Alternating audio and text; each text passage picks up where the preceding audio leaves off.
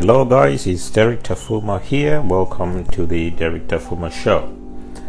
So another day, another 1,000 words. I've just gone through and written another blog post, 1,000 words long, and I was talking about time.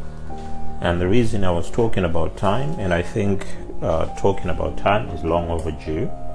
As a physicist, I know that we are still working on a practical application of time travel.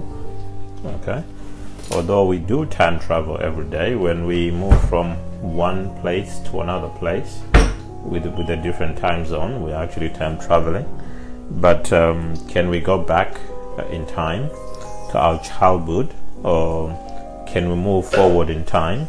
And that is the question that most people, especially the general public, will consider that as science fiction. But physicists say there is no law of physics which prevents that from happening. But it is still a long way before we can actually put it into practice, maybe thousands of years.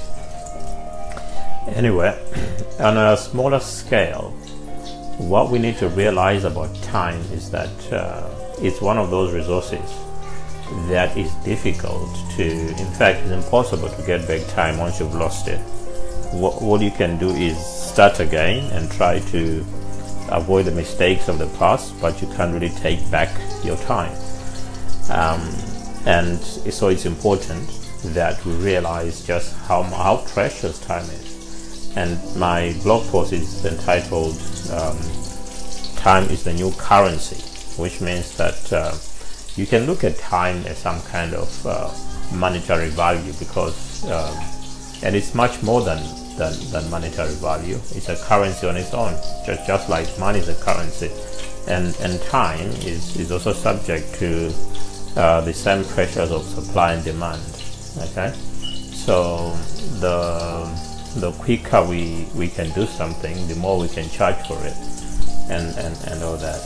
And so I was thinking of time, especially with the advent of social media, and how social media is allowing us to communicate or to connect with a lot of people, people we know from our childhood, people we've never met, but we're now good friends on social media.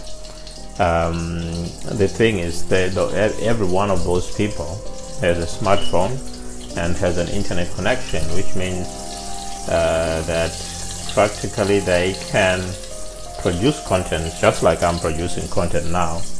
You are listening to it, but in listening to this content, you've actually taken some time out of doing something else. So this is why I appreciate it when people listen to my content and when they comment, because I know that they could be listening to somebody else, or they could be commenting on somebody else, or they could be producing their own content instead of listening to mine.